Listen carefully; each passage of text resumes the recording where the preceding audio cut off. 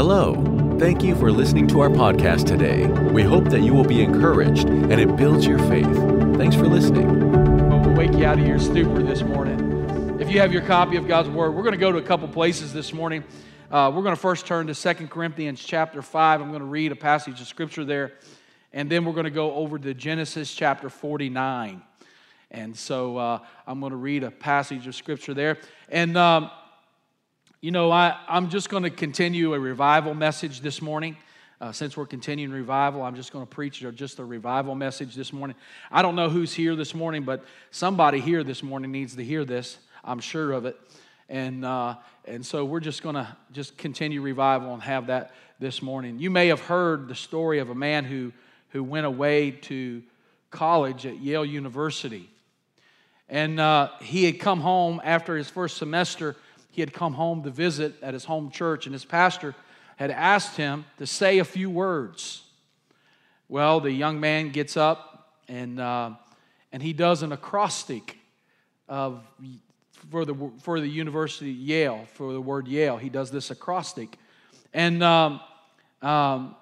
so he speaks 45 minutes on each letter of the word Yale. And so after 3 hours, the pastor gets back up and he says, "We're thankful for our brother, but we are more thankful that our brother did not attend the Massachusetts Institute of Technology." And so, how many know that had been a long service, Dr. Sean? That had been a long one. And but as we continue these revival services, I have a difficult subject I want to preach on this morning. And I want to talk a little bit this morning. I want to preach a little bit on, I want to preach on the judgment seat of Christ. I want to preach on the judgment seat of Christ. The trouble with preaching on the judgment seat of Christ is that we need to proceed our remarks with a very basic, what I would call hermeneutics. And you say, well, what is hermeneutics? Hermeneutics is the theory of methodology of interpretation of biblical texts. So before I talk about the judgment seat of Christ, I feel like I need to give a little basics, hermeneutics, to you this morning before I dive into this passage. And one of the things that we have to do when studying the Word of God is that we have to make a difference where God makes a difference. And I heard of a lady who had always lived in the city. All my farmers will like this morning. Who had always lived in the city, and she decided she was going to visit the country. And so she went out and visited the country, and while she was there, she had made a comment that she had never seen a cow before. She had never saw a cow. So she goes out to the country and she sees this huge animal in the field. And she says to this farmer, she says, "How come this cow doesn't have any horns?" And the farmer said back to her, looked at her and said, he says, "There's lots of reasons cows don't have horns. Sometimes it's congenital. They're born that way. Sometimes they're broken off or an accident, they lose them. Sometimes they're taken off as calves. And so there are many reasons why cows don't have horns, their horns." But the farmer turned to her and said, "But ma'am, the reason that this cow doesn't have horns is because it's not a cow, it's a horse." And so that's what happens with so-called Bible interpretation when we don't make a difference where God makes a difference. And by not doing that, we don't know the difference between a cow and a horse spiritually. And so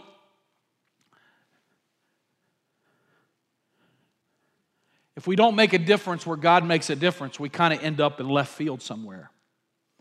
And there is a great deal of difference in the Bible between salvation and rewards. There's a difference in our standing with God and our state with God. There's a difference between Israel of the Old Testament and the church of the New Testament. There's a difference between the church and the kingdom.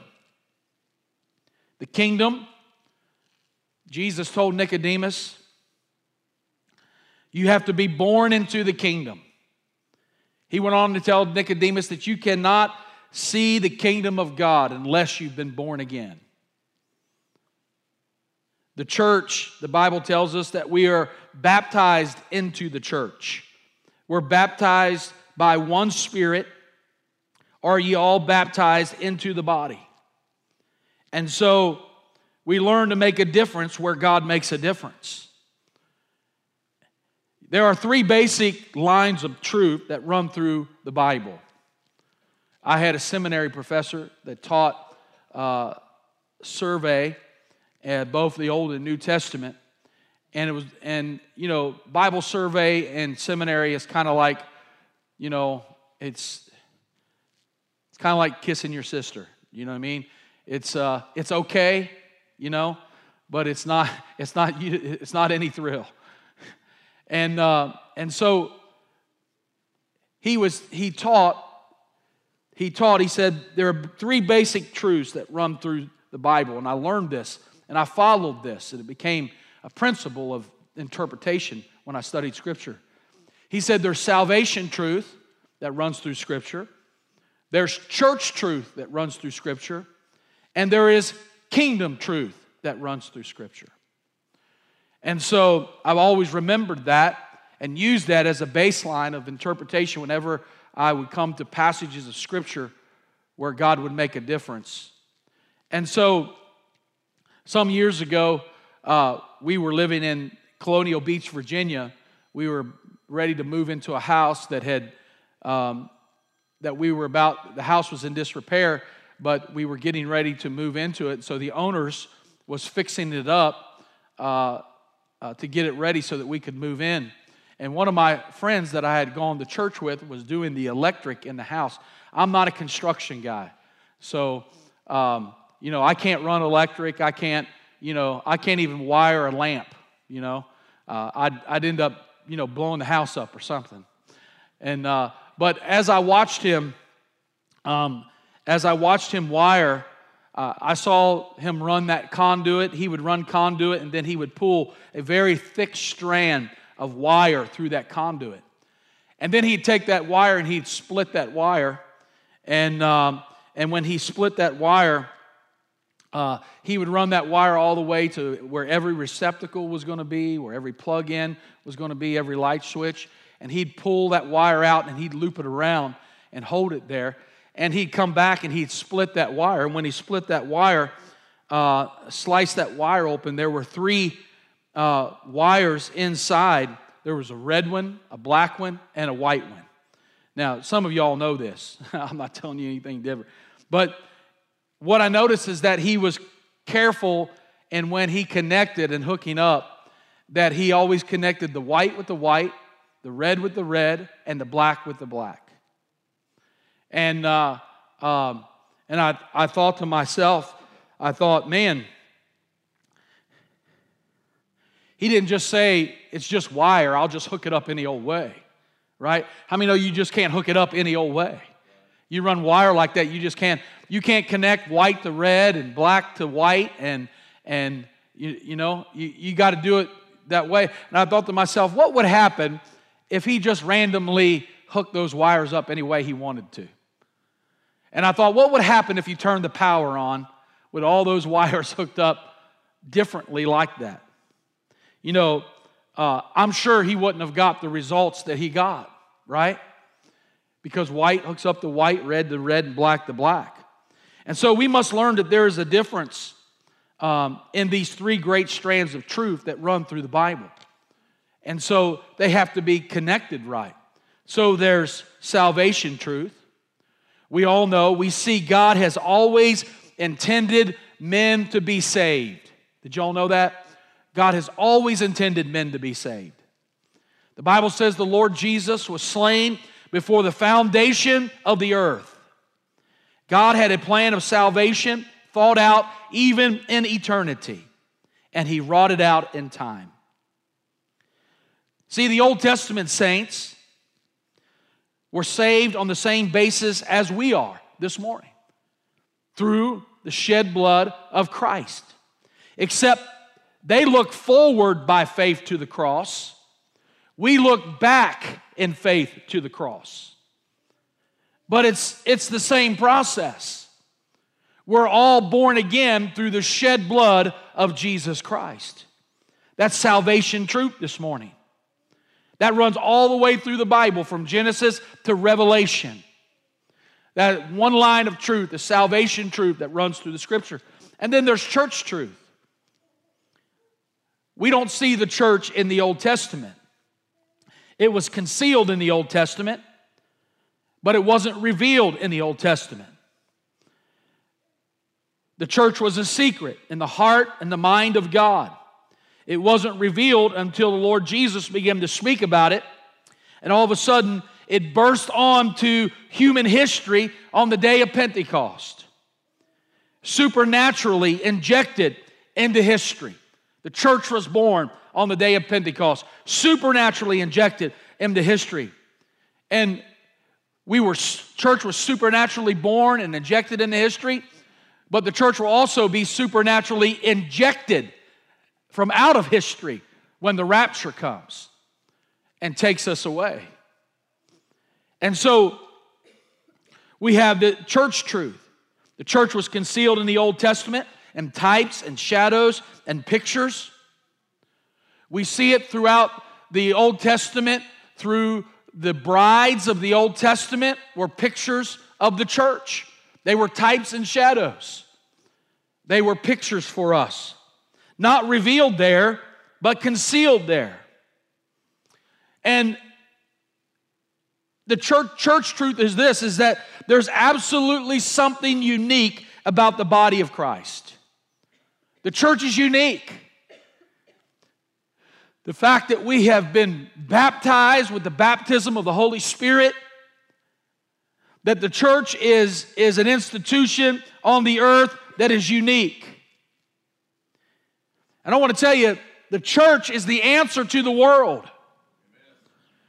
Y'all hear me this morning? The church is the answer to the world. The uniqueness of who we are as the body of Christ, we are the agent in which God is going to use in the last days to touch the world. God's not done with His church. He's not done using His church.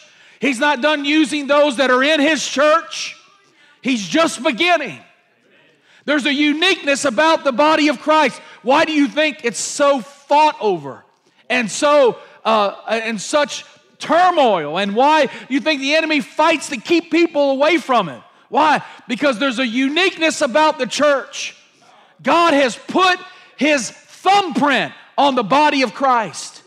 We are His agents for change. We are His agents for changing the world. And God wants to use the church. And so there's church truth. And then there's kingdom truth. God has always intended to set up a kingdom here on this earth. Matter of fact, when He created Adam, He told him, He said, let him have dominion. He gave him dominion, y'all. He didn't make him president of the Garden of Eden. He didn't make him a head counsel of the Garden of Eden. He gave Adam dominion over the whole earth. Why? Because God wanted to set His kingdom up. He crowned him, the Scripture says, the writer of Hebrews says, that when God created Adam, that He crowned him with glory and honor. And of course, Adam surrendered his sovereignty to Satan, and we're all born in the wrong kingdom this morning. But God has to get us out of that kingdom into His kingdom.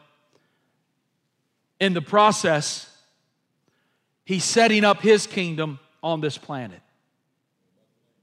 There are many parables in the book of Matthew, or many kingdom parables that have to do with the coming kingdom. In the book of Revelation, it says that they preach the grace of God.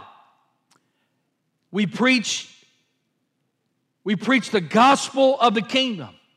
And so we have to make a difference where God makes a difference.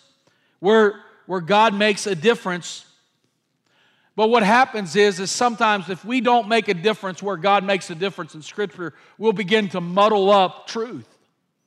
And truth will become muddled up. But there's kingdom truth this morning. And I want to share with you some kingdom truth. And so, I said all of that at the risk of being disagreed with by somebody. I say it because the truth concerning the judgment seat of Christ is really a kingdom truth. The judgment seat of Christ has nothing to do with salvation. It has everything to do with our position in God's coming kingdom. And so I want to talk about it for just a few minutes this morning. I want to take you to an unusual passage of Scripture in a minute. But first of all, I'm going to read to you 2 Corinthians chapter 5, beginning in verse 10. The Bible tells us, let's actually begin in verse 9. It says, "Therefore, we make it our aim, whether present or absent, to be well-pleasing to Him." How many want to be well-pleasing to the Savior this morning? Well-pleasing to God. Verse 10, "For we must all appear before the judgment seat of Christ, that each one may receive the things done in the body according to what he has done, whether good or bad. Knowing, therefore, that the terror of the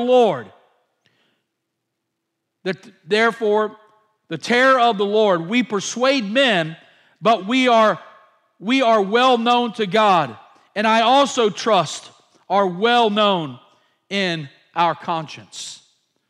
The Apostle Paul here is speaking about a day that's coming, that every believer in this room, we will all stand and have to give an account of all of our deeds, whether good or bad, before what is called the judgment seat of Christ. Now, some of you may never have heard of the Scripture being taught on the judgment seat of Christ, but we all are going to have to stand before God and give an account of our Christian walk with Him. Do we realize that this morning? Do we realize there's a day coming when we have to give a perfect account of how we have lived this Christian life? That's why you and I can't just sit on a pew and do nothing. Because one day you'll be accounted for that.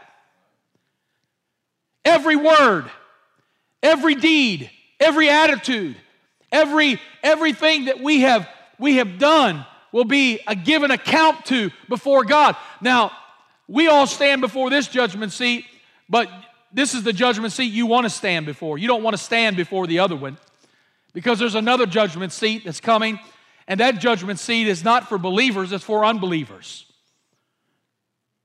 And that judgment seat has nothing to do with rewards. That has to do with God's wrath. There's a day God will pour out His wrath on all sin. And men will have to stand before God and give an account. If you're here this morning and you've never accepted Christ as your Savior, and you've decided that I don't want nothing to do with God, I'm not going to live for God, you can't make me live for God. Well, you don't have to live for God this morning, but there's going to be a day when you stand before the great white throne judgment and give an account to Him. And we all know where that leads. And so I want to talk a little bit this morning. You know, we must remember from the New Testament, every time Paul introduces the subject of the judgment seat of Christ,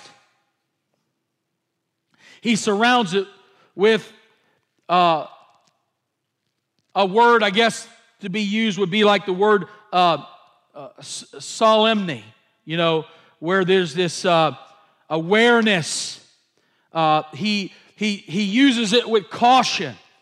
When he talks about the judgment seat of Christ, there's a solemnity about him introducing it, that it has to do with an awareness, a seriousness, in other words. Paul is serious when he introduces this subject. Knowing therefore that the terror of the Lord, we persuade men. This whole passage and subject is on the judgment seat of Christ. We have to remind Christians everything they have done since they had been saved will be tested by fire.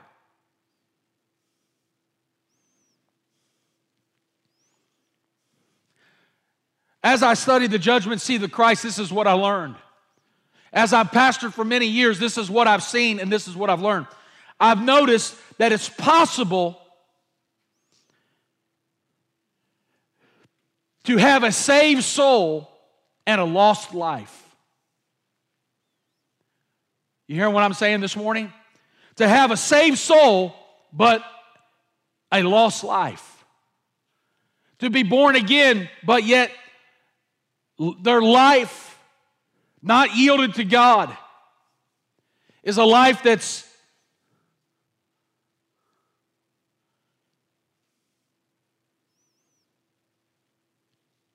the Bible says that when we stand before God and give an account of this life, the Bible says that everything that we've done will be presented, and it says it'll be put to the fire. It'll go up in smoke like wood, hay, and stubble. See, the question is not whether you're saved, because the Bible says there'll be some who have been saved so by fire, as the Scripture says. In other words, every deed will be judged. The fire of God will be put to it, and that which is eternal will remain.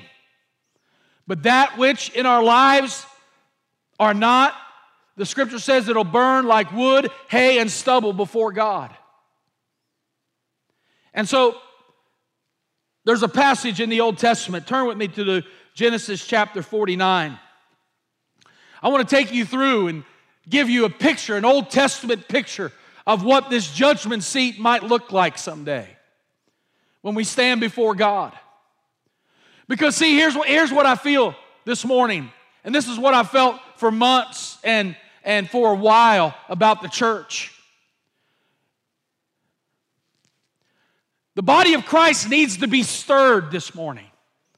We need to come to the realization that God didn't just save us just to take up space. God saved us for a purpose. He saved us to be active. He saved us to be, listen, Paul said it like this. He said that we might persuade men. You were born again not just to be silent with your faith. You were born again so that you might share your faith with others, that you might serve God's kingdom, that you might give your life away to Him, as we sang that song this morning. If you're born again this morning, your life is not your own. I don't know if y'all are with me or not, but I'm just here to tell you the church needs to be stirred. We have gotten lazy. We've got apathy. We've lost our passion for the lost. We've lost our passion for the principles of godliness. We've lost our fight. We've lost our anointing. We've lost power. Because Jesus told them on the day of Pentecost, He said, when the Spirit of God comes upon you, you shall receive power to be my witnesses. I'm telling you, God's looking for some witnesses in this hour. Some people who are willing to walk with power and not be ashamed of the gospel, and to have experiences like the Apostle Paul had, where men who would cry out and say, what must I do to be saved? I'm not condemning you this morning. I'm just telling you the church has got lazy. Are y'all with me this morning? Are you going to start throwing stuff at me?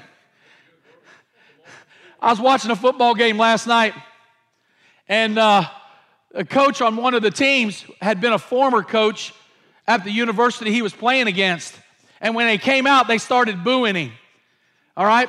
But as the game got on, his new team was beating them pretty handily. They started getting upset and they started throwing stuff at him because they didn't like the results. So don't start throwing stuff this morning, because I'll catch it and throw it right back. But every once in a while, we need kingdom truth to get down in our spirit so that there can be a transformation in where we are.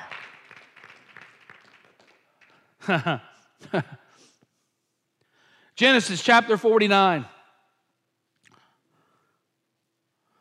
You will find that the Holy Spirit has painted for us a picture of the judgment seat of Christ in this chapter.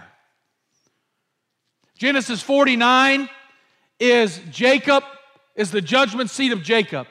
It's Jacob calling all of his boys together on his deathbed. He calls all of them together and he begins to reward them and measure them and judge them for the life that they had lived so far. And so the question is, as they stand before Jacob, the question is not, are they a part of the family? The question is, how is their performance in the family? The judgment seat of Christ is not going to question your salvation, or you wouldn't be there. But the judgment seat of Christ has nothing to do with determining whether or not you're in God's family. The judgment seat of Christ has to do with your performance in the family. And we all must stand before. So we look at this, and let's look at Genesis 49. And it begins, well, I'll just give you some background here. Jacob, the old patriarch, he's 147 years old of age. He's on his deathbed. His favorite son, Joseph, is 56. His baby, Benjamin, is 39. For the last 17 years of his life, he's been a stranger in the land of Egypt. Although surrounded by the life of luxury and every evidence of wealth. When I look at this scene, I see in this scene that is set before us in this chapter that Jacob is in Joseph's mansion. Jacob lying there on his deathbed, and all of his sons have been summoned by Joseph. Now think of this scene. Here's Jacob laying on his deathbed. He's in this luxurious apartment in Joseph's palace, who is the vizier to Egypt at the time. For the last 17 years, Jacob has been there, and he's on his deathbed, and Joseph summons all of his brothers to his father's bedside, just like many of you have been at the bedside of loved ones, as you know that they are getting close to passing. I've sat with many families that sat and waited on loved ones to pass away. I thought to myself, as they shuffle into the room, here comes these boys. All of them come shuffling into this chamber, this apartment where Joseph is laying on his deathbed. They're all coming into that apartment awkwardly, obviously, walking in. And as you survey the room, and as you think about it, they come in, some are coughing and shuffling their feet, gazing in silence in the attention at the still form of the old man that's laying there in the bed, barely alive, measuring his breathing as he lays there. And all these boys begin to shuffle in awkwardly and surround that room and surround Jacob's bedside. Awkward scene. As these boys come in, The fierce Egyptian sun is setting westward. The evening shadow is beginning the lengthening. They're standing there around his bed and gaze upon Jacob's rugged face.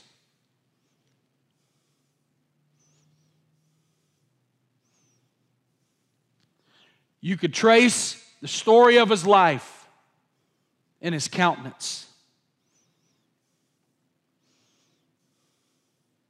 The passion of his early years left a mark on his face.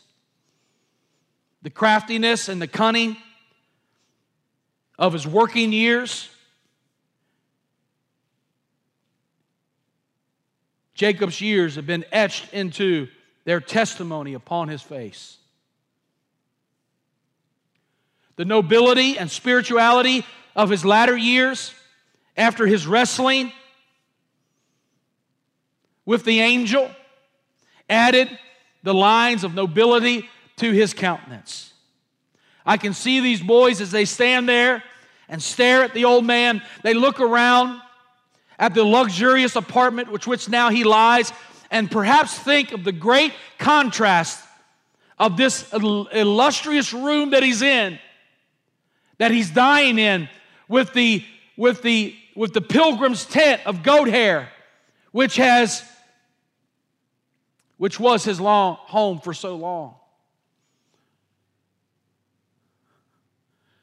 I've been with families around deathbeds, and as they're there, it's all of a sudden memories sometimes begin to well up, and they begin to talk about the past.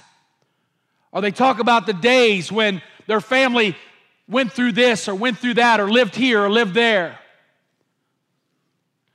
I'm sure the boys, as they're in that palatial mansion where Jacob has spent the last years of his life, to think back when he was a nomad that lived out of tents and when they were little.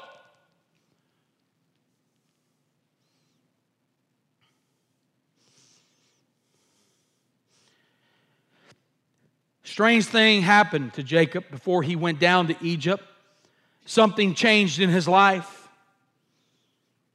Actually, Jacob probably could have made millions in Egypt because of the way that he was, because of his contact with the most powerful man in Egypt. He could have cornered the cattle trade. He probably could have made as much money and had a palace as luxurious as Joseph. But ever since he had wrestled with the angel, he had been a broken man. God broke him in order to bless him. God broke him in order to bless him. And ever since the death of his beloved Rachel, he had been looking across Jordan the whole time. He had no more heart for what this world had to offer. And those boys stand and stare. And in the moment of that awkwardness of what's going on, as the Egyptian sun sets and they're in this Joseph's mansion and they've all gathered around, all of a sudden it was like there's this gush of life that broke out into Jacob and rose up into Jacob. I don't know about you, but I've seen many times on deathbeds where people would be at the point of death and all of a sudden there'd be this charge of energy and life that would come into them, and they would rise up and seem to appear to be better, only to succumb a few hours or days later. But as these boys stand around, all of a sudden there's this gush up of life for this one final fling. And the old man sits upright in his bed. He reaches over and seeks a hold of his pilgrim staff. He whips his feet out of the bed and he sits on the edge of his bed.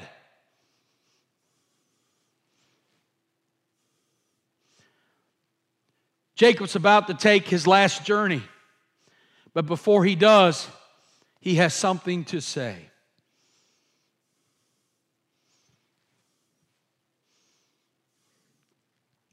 These boys quail at the fiery glance of the patriarch who has now become a prophet.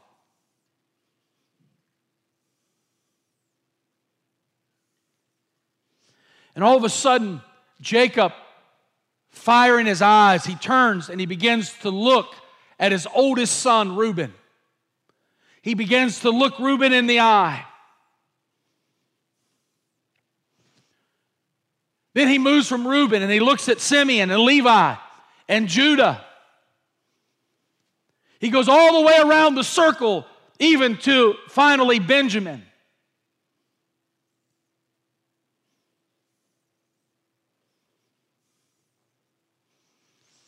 All of a sudden, those boys in the room all of a sudden feel that their blood is running cold. As Jacob surveys the room and looks at them with an intensity in his eyes. They had not just been summoned to watch their aging father die. They had been summoned to the judgment seat of Jacob. These boys had lived out their lives. They've done this and they've done that. They've done the other, some good, some bad. They've made decisions. They've done their deeds. They've said their say, and now they're going to answer for it. There's no turning back. Too late to say, I'm sorry, or wish I hadn't done that.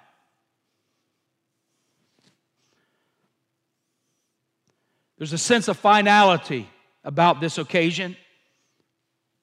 Not one of these boys will leave this room the same as they came in. Some will be rebuked. Some will be rewarded. There'll be tears. There'll be cheers. Some will leave with hopes dashed and shattered forever. Some will leave with their heads held high. The judgment seat of Jacob is going to decide exactly what place each of these boys has in the coming Old Testament kingdom. You can see what he says to each of these boys, and you can follow these boys all through the Old Testament, and you can see what he gives them and what he states about them is played out through all of the Old Testament. He now no longer is their father, but he sits as a prophet in front of them. It happens throughout the whole historical book of the Old Testament, has its roots in Genesis 49. So I'd like to introduce just a couple of these boys to you this morning. We can't go through all of them, but I want to introduce a couple of them to you this morning here in Genesis 49. I want you to meet the man who was crushed at the judgment seat.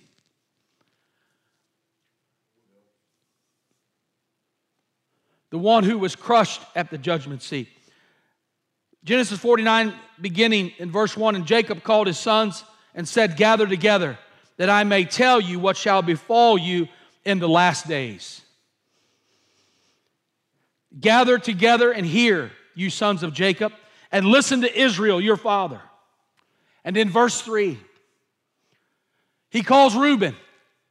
And this is what he says to Reuben. Reuben, you are my firstborn.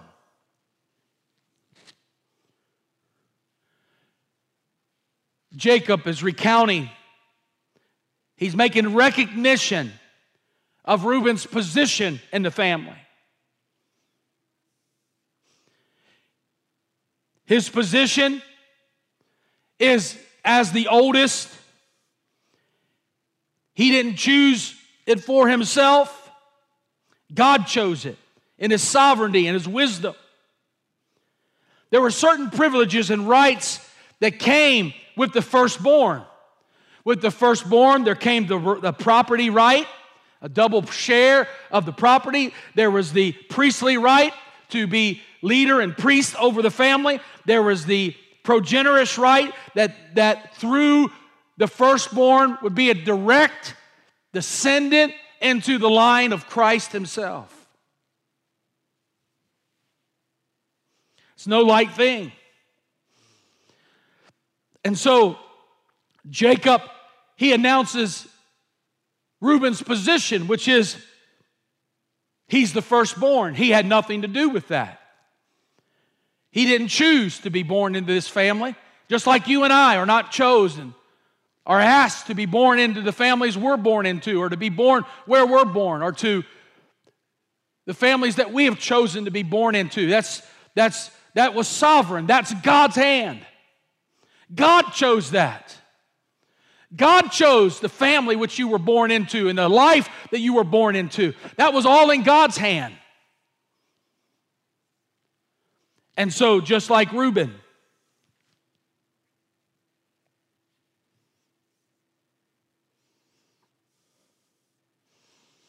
he decides our position in the family.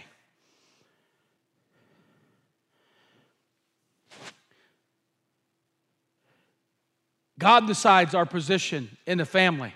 When we think about that spiritually, God is the one who decides our position in our spiritual family. God does that. God is the one who gives you and I gifts to serve, the gifts that we're going to have in the family. God's the one that decides who's an evangelist, who's a pastor, who's a teacher, right? God chooses the gift that He puts on your life. Hospitality or the gift that He gives you to serve the kingdom. You have nothing to do with that. God determines that. And so, Reuben, as he goes through and he begins, Reuben, thou art my firstborn, my might, and the beginning of my strength, the excellency of dignity, and the excellency of power. I can see Reuben now as Jacob is going through all of this. He must have sat up straight and tall. He thought, man, now the good stuff is getting ready to come. As he sat there and Jacob began to announce his position in the family, which he had nothing to do with.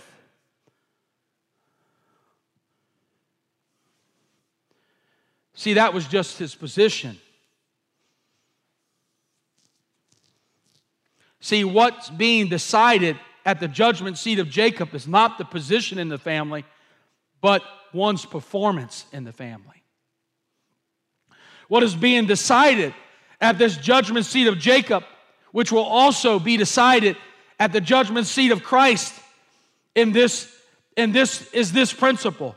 Performance in the family determines position in the kingdom. As they had performed, Jacob will tell them their position in the kingdom. What will be determined at the judgment seat of Christ is not whether or not you're in the family, but it will determine your position in the coming kingdom that God will set up into the millennial kingdom when we will reign and rule with Him.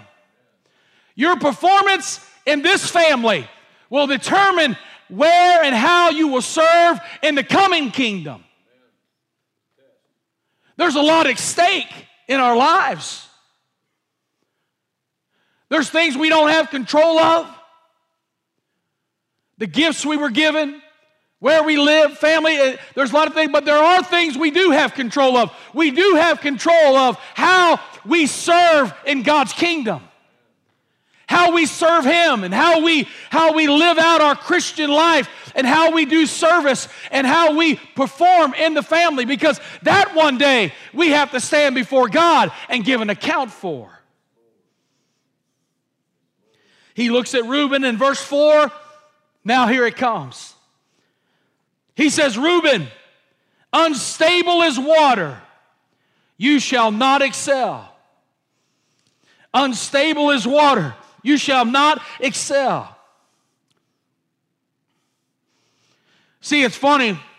Water always finds its lowest level and continues down and down until it can't go down anymore. What Jacob was saying is, Reuben, your life has been as unstable as water is unstable. Water will seek its lowest level. Left alone, it will go down and down as far as it can go. That is the picture of Reuben's life. when Reuben should have been conquering mountains. He drifted lower and lower. When he should have been out conquering lands and taking possession of everything that God had for him, he kept sinking lower and lower. And I'm telling you, there'll be those who will be crushed at the judgment seat one day, Joe, when they stand before God and they realize that all that God gave them, all that God put in their possession, they just left for naught, and they were as unstable as water was. Instead of being an overcomer and a victor and taking territory in this world through the kingdom of God, they will find themselves sinking lower and lower in their Christian life. Y'all with me this morning? Then all of a sudden the bombshell comes and it explodes. The dying Jacob turns those burning eyes upon Reuben in verse 4. You are unstable as water, you shall not excel, because you went up to your father's bed. Then you defiled it. And then he makes the statement, he said, and he went up to my couch. Woo.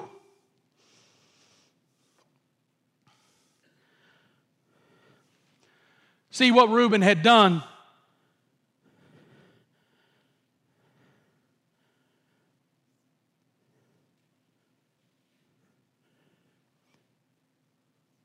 "40 years earlier, Reuben committed incest with Jacob's wife, Bilhah. Right around the time his beloved Rachel died, Bilhah was the maid wife of Rachel, and also the maidservant of Rachel and the wife of Jacob. The time Rachel would have died, Bilhah would have been someone Jacob would have leaned on, because she was closest to Rachel. It was during this time that Reuben had gone in and forced her to have relationship with him. And for 40 years, Jacob said nothing.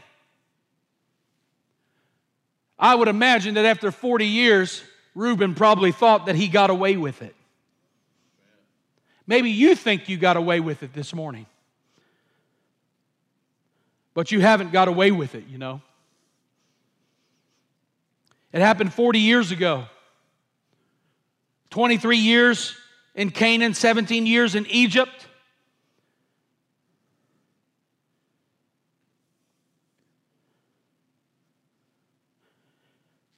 Jacob waited 40 years for Reuben to come and say something and confess to his father what he had done. Listen, the judgment seat of Christ, y'all, it's not a Sunday school picnic. It's a real thing. And at the judgment seat of Jacob, there'll be revealed everything that we have hidden, everything that we have done, that we have swept under the rug, that we have not confessed or brought to Christ. It all will be brought out and exposed at the judgment seat. And like Reuben, there may be those who are crushed at the judgment seat. It's a real thing. Let me introduce you to the second individual. I want you to meet the men who were condemned at the judgment seat. Jacob turned his all-seeing eye now from Reuben. Now he took his all-seeing eye now, and it's on Simeon and Levi, his two sons, Simeon and Levi.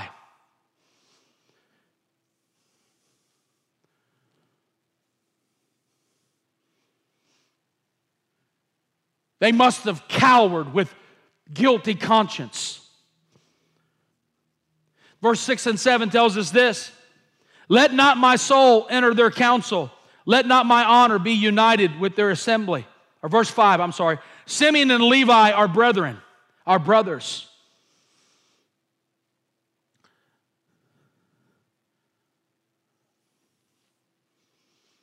Simeon and Levi are brethren. Instruments of cruelty are in their dwelling place. Let not my soul enter their council. Let not my honor be united to their assembly. For in their anger they slew a man, and in their self-will they hamstrung an ox. Cursed be their anger, for it is fierce, and their wrath, for it is cruel. I will divide them in Jacob and scatter them throughout all of Israel. See, Simeon and Levi, what they did was not something that was done in a back room or in a bedroom or in a secret chamber. What they did, their cruelty was done out front where every eye could see.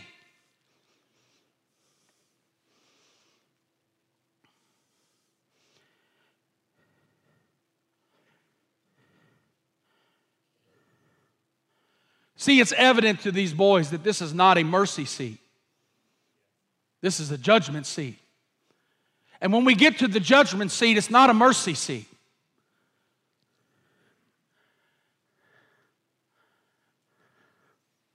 And we all will stand at the judgment seat. But you know what? This morning, thank God there is a mercy seat this morning. Hallelujah.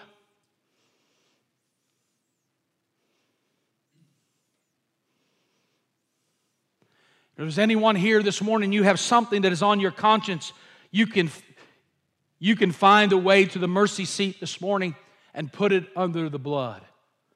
Thank God on this side, we're able to find a place where we can bring these things to the Lord and leave them there. How many are thankful this morning your sin has been put under the blood of Jesus this morning? Huh? How many are thankful we can be washed in the blood this morning? We can be cleansed and made whole. Our conscience can be cleared this morning. We can walk in newness of life. And everything that we've ever done that has been displeasing to God, we can bring to the altar and leave it there and be forgotten. He will cast our sin as far as the east is from the west.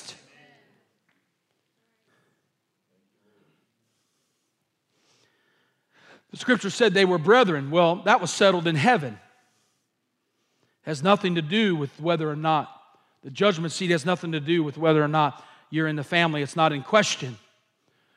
But the events that happened with Simeon and Levi was that one day their sister Diana had been down in the village of Shechem.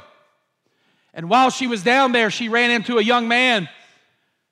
And she made niceties with him, and he violated her.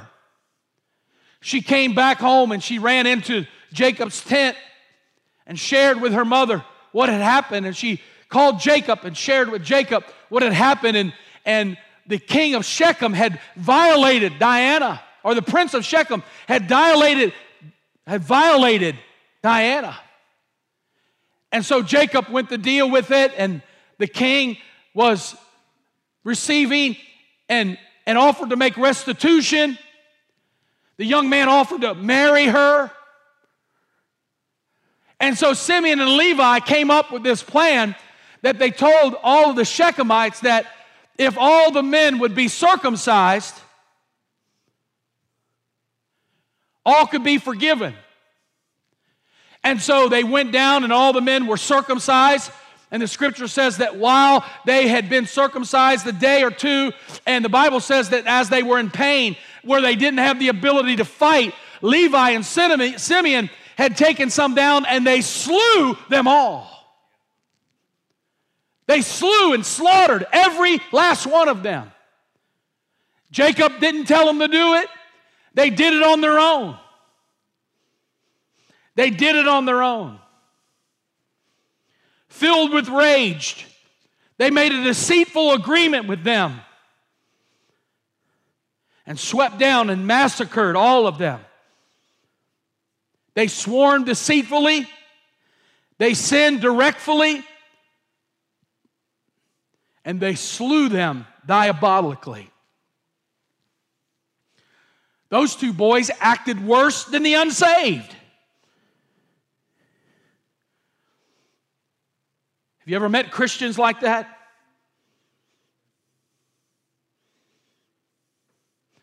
That sin remained unjudged for years. Jacob waited, but all they did was justify themselves to the fact that they had the right to do it. I'm telling you, there are going to be people who stand at the judgment seat and will be condemned before Christ for some of the deeds that they have done as believers. The acts of cruelty, lack of mercy, and lack of grace that they have shown upon believers and have struck out and reached out and put their hand on believers' lives in cruelty and unkindness. Let's just face it this morning, folks. There are some mean Christians out there. I've met a couple face to face.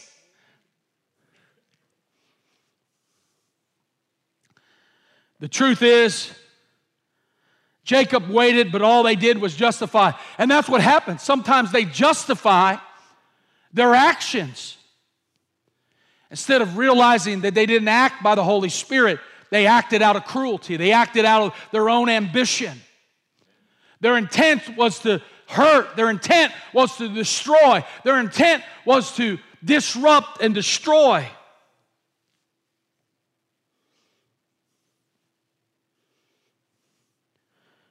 Three, there'll be those who will be crowned at the judgment seat. I know I've got to finish. I want you to meet the man that was crowned at the judgment seat. This is the main part that I want to get to this morning.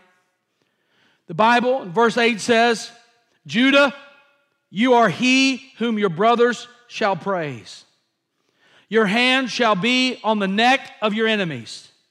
Your father's children shall bow down before you. Judah is a lion's whelp. From the prey, my son, you have gone up. He bows down. He lies down as a lion. And as a lion, who shall rouse him? The sepulchre shall not depart from Judah. Here, Judah, as Reuben and Simeon and Levi was judged, and now Jacob came to Judah. If anybody in the room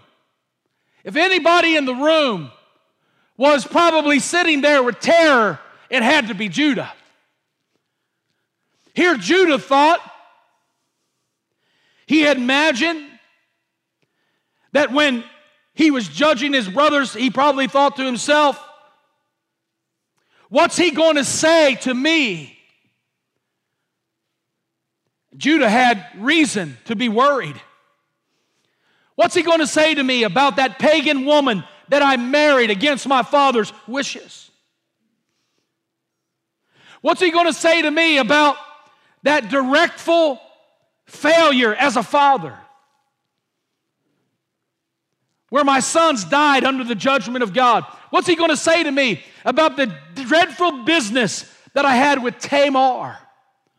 What's Jacob going to say to me about my worldliness and my carnality, about my wretched choice of unsaved friends? All of this was going through Judah's mind. What was he going to say to me about my part in selling Joseph? All of this was probably running through Judah's mind. And the truth is, the glorious thing is that Jacob said nothing of the things of what happened in Judah's life, because Judah had taken and put things right. See, the judgment seat of Jacob was not to rake up forgiven sin. There was a day in the life of Judah when he came and he bowed down before Joseph and he asked Joseph for forgiveness. He asked Joseph to forgive him, and he cried and he poured out his heart. He poured out his heart and contrition and all that shame and all of that sin and all the things he had done, all had been forgiven. And Joseph talked to the father about it. See, that's why we have a mercy seat. Listen to me this morning. What you take to the mercy seat will never show up at the judgment seat. Isn't that good? He said nothing to Judah. Judah was the worst of them all. But because he had taken him to the mercy seat, it was never going to show up at the judgment seat. Thank God this morning that all that I've taken to the mercy seat will never, ever show up again at the judgment seat. Hallelujah. That's good news this morning. That's good news for all of us this morning. Hallelujah. Joseph went and talked to the father. I said Joseph went and talked to the father. Pastor Adam, would you come? Joseph went and talked to the father. Who is our advocate to the Father? Jesus himself. Joseph was a type of Christ. Hallelujah. Whew. I don't know if you get it. Listen, God went on to talk about the lion, the Lord, the land. He talked about how he washed his garments in wine and made them clear in the blood of the grape. He went on to praise, and one praise after another for Judah.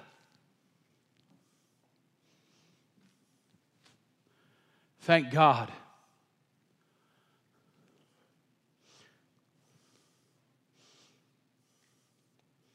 Whew.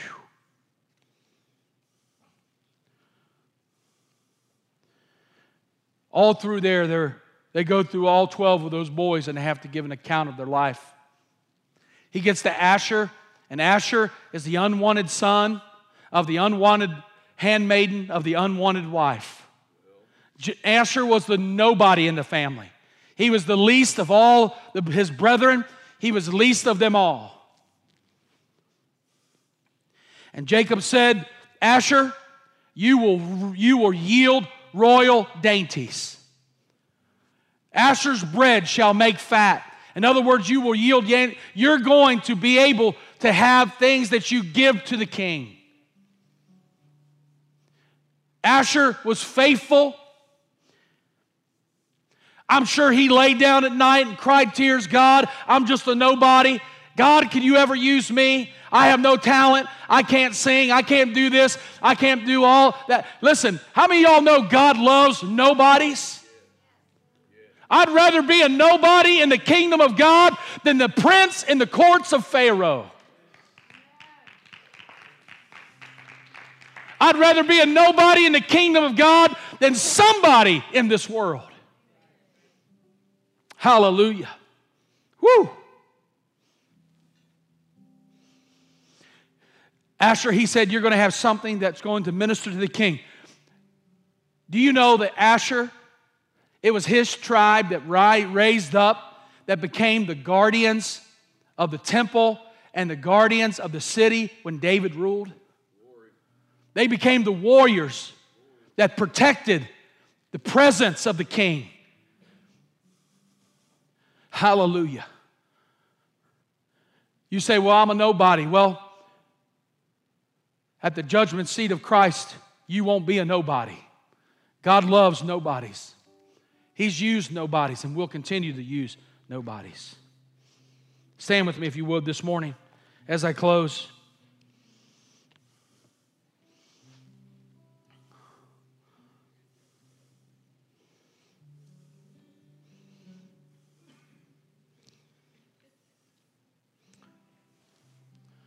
There was one man that was very confident at the judgment seat.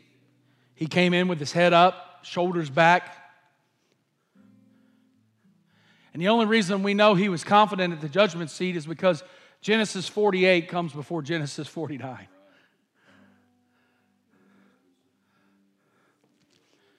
Joseph came in confident at the judgment seat. Jacob had called him in and blessed his sons, Ephraim and Manasseh. Joseph was the one who got the double portion.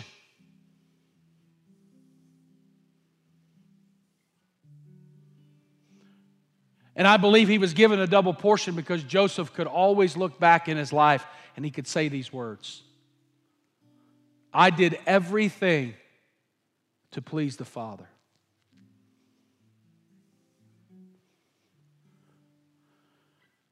That's why I come to the New Testament and see the Apostle Paul. And he writes, Timothy, this is what he says to his son Timothy. This is the message for you this morning. He said, I'm ready to be offered. I have fought a good fight. As a Roman soldier, I've fought a good fight. As an athlete, I have finished my course. As a prophet, I have kept the faith. Henceforth, there is laid up for me a crown of righteousness. I really believe Paul could hold his head up high. See, why we don't learn as Christians and of the family of God this lesson. While God gives unmerited salvation, He never gives unmerited rewards. They are earned. And though we have unmerited salvation this morning, He never gives unmerited rewards.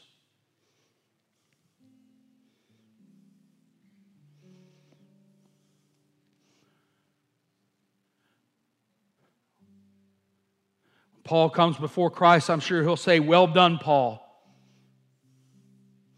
Well won, Paul. As a soldier you have been. Well run, Paul. As an athlete you have been. Well done, Paul. What a prophet you have been. My question for you this morning, as we close and prepare to leave this morning,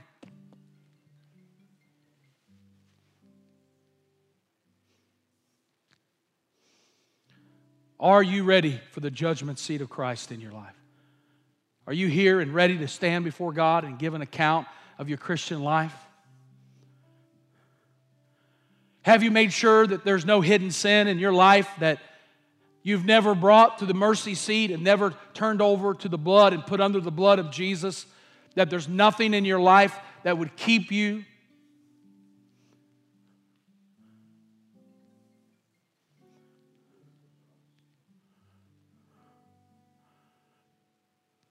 Or can we stand like Joseph and say, I've lived my life to please the Father? Hopefully you can this morning. I know this was a hard message this morning, but I'm telling you, we're living in an hour when the church has forgotten that our lives matter. Your service matters. Your service makes a difference in the kingdom of God. And we can't just not do nothing anymore. Let me just say this. You're not going to be able to sit around here because I'm going to preach this and preach this. I'm going to push on you and push on you and push on you until God moves you out of where you are into doing something for the kingdom of God. I was so blessed Friday night. All week we had these 4 ladies that were coming to the service. They're from Terre Haute, Indiana. They had come down to visit, and they happened to walk into Jen and Grant's store downtown. And I love it. Jen has a store. They have the Redeeming Grace store down there. Y'all should visit that. Y'all should buy their product. Go down there and buy something. Buy it. Buy it. Make sure we bless them. They open their business, and everybody that walks in there, they don't leave unless Jen prays for them. I mean, she prays for it. She just... And even if they don't want her to, she will anyway, because I know her. She prays for them. I thank God for the Christian businesses that God has brought into our city that are owned by Christians. Thank God for Will and his business and what he does in the kingdom. And any of you that have a business, that you'll use it for his kingdom. But they came down there and Jen prayed with them. They ended up coming down and showing up at the tent meeting almost every night, a few nights, I know. They were here Friday night and they got blessed. They got touched. How many know the Holy Ghost will rest you wherever you are? I mean, that's how God works. It's the kingdom.